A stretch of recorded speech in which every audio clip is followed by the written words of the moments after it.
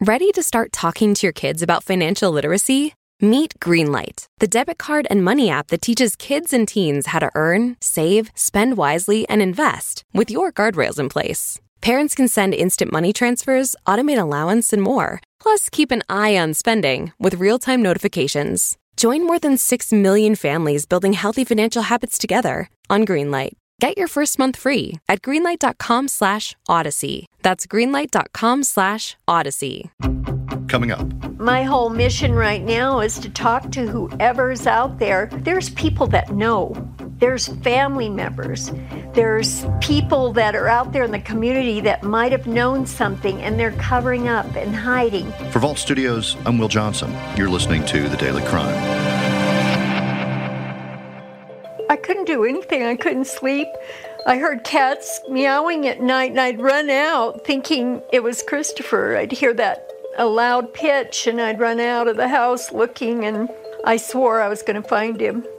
I'm still positive I'm going to find him. 35 years ago last month, an infant disappeared from his home in Colorado Springs.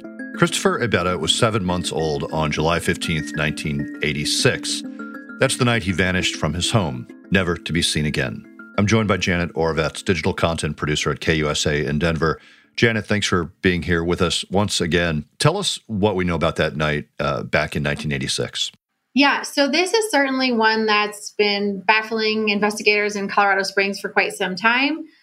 Christopher Abetta was just 7 months old when he was abducted from his family's home in the middle of the night. It was July 15th, 1986. The door had been left unlocked that night, which, nowadays seems kind of odd, but I think in 1986, people had that bigger sense of security. So the door was unlocked. At some point during the night, someone came in and took this 7-month-old infant from his crib.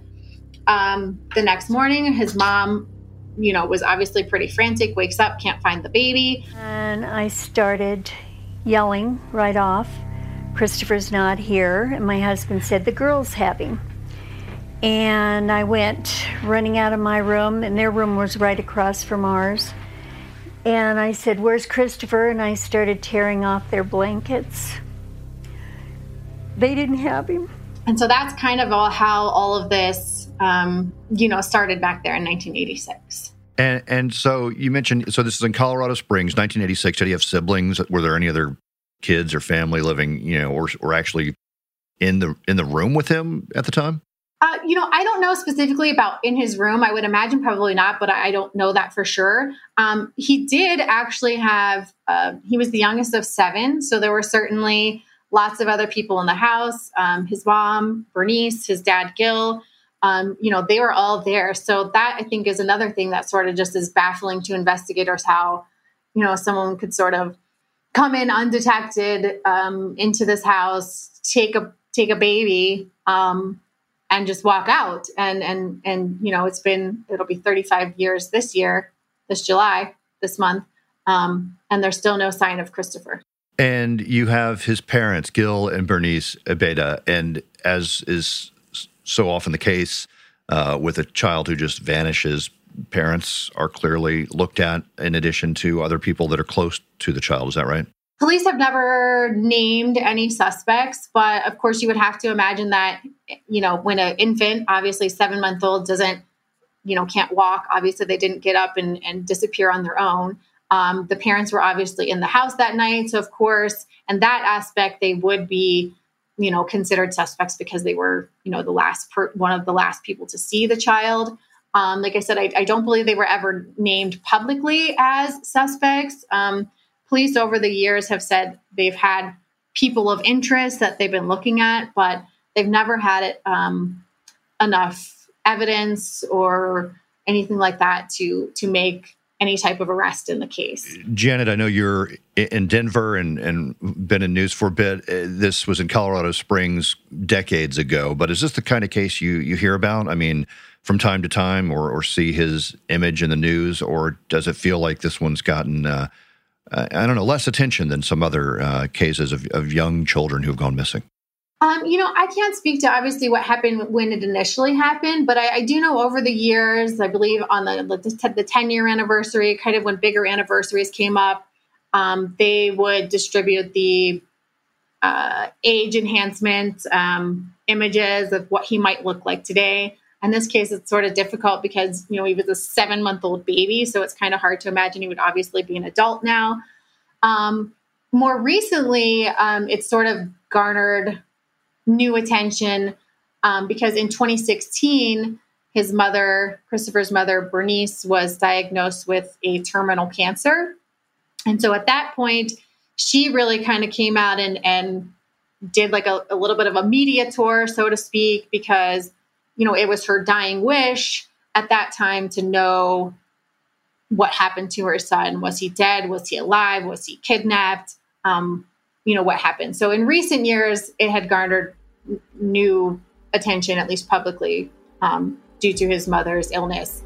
She unfortunately did pass away in 2017, still without any answers about what happened to her son. I'm ready. I'm ready to go, but my kids aren't ready for me to go. And I don't want them to have to carry on looking for their brother. I would love to have an end to this so that I know my kids aren't going to have to carry this. Want to teach your kids financial literacy, but not sure where to start? Greenlight can help. With Greenlight, parents can keep an eye on kids' spending and saving, while kids and teens use a card of their own to build money confidence. As a parent, you can send instant money transfers, set up chores, automate allowance, and more. It's a convenient way to run your household, customized to your family's needs, and the easy way to raise financially smart kids. Get started with Greenlight today and get your first month free at greenlight.com/Odyssey. And another interesting details I understand is that there have actually been a few men who've come forward thinking maybe they were Christopher. Yeah, that was certainly, I think, an odd one when, we get a release from the Colorado Springs police. And oddly enough, it says that there were 3 separate people, 3 separate men who came forward. And for whatever reason, they believed that they could have been this child who's been missing since 1986. One of the tips they received was from the National Center for Missing and Exploited Children. Another was from a family member of Christopher Abeyta, and the other one was from a police department in Florida. And all of these 3 tips kind of came in within a 6-month period in 2018. So that was also kind of odd that they all just kind of came in at the same time. But all 3 men, they did voluntarily submit DNA. And unfortunately, or, however you want to look at it, in 2019, police came back and said that the DNA did not match to anyone in the Abeyta family. So they did not believe that any of these men were, in fact, Christopher Abeyta.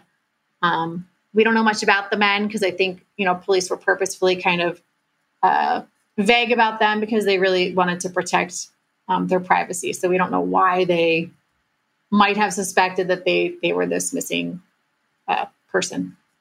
And in all these years, there has still never been really any major updates, developments that we're aware of that could point to what might have happened to this 7-month-old boy back in 1986.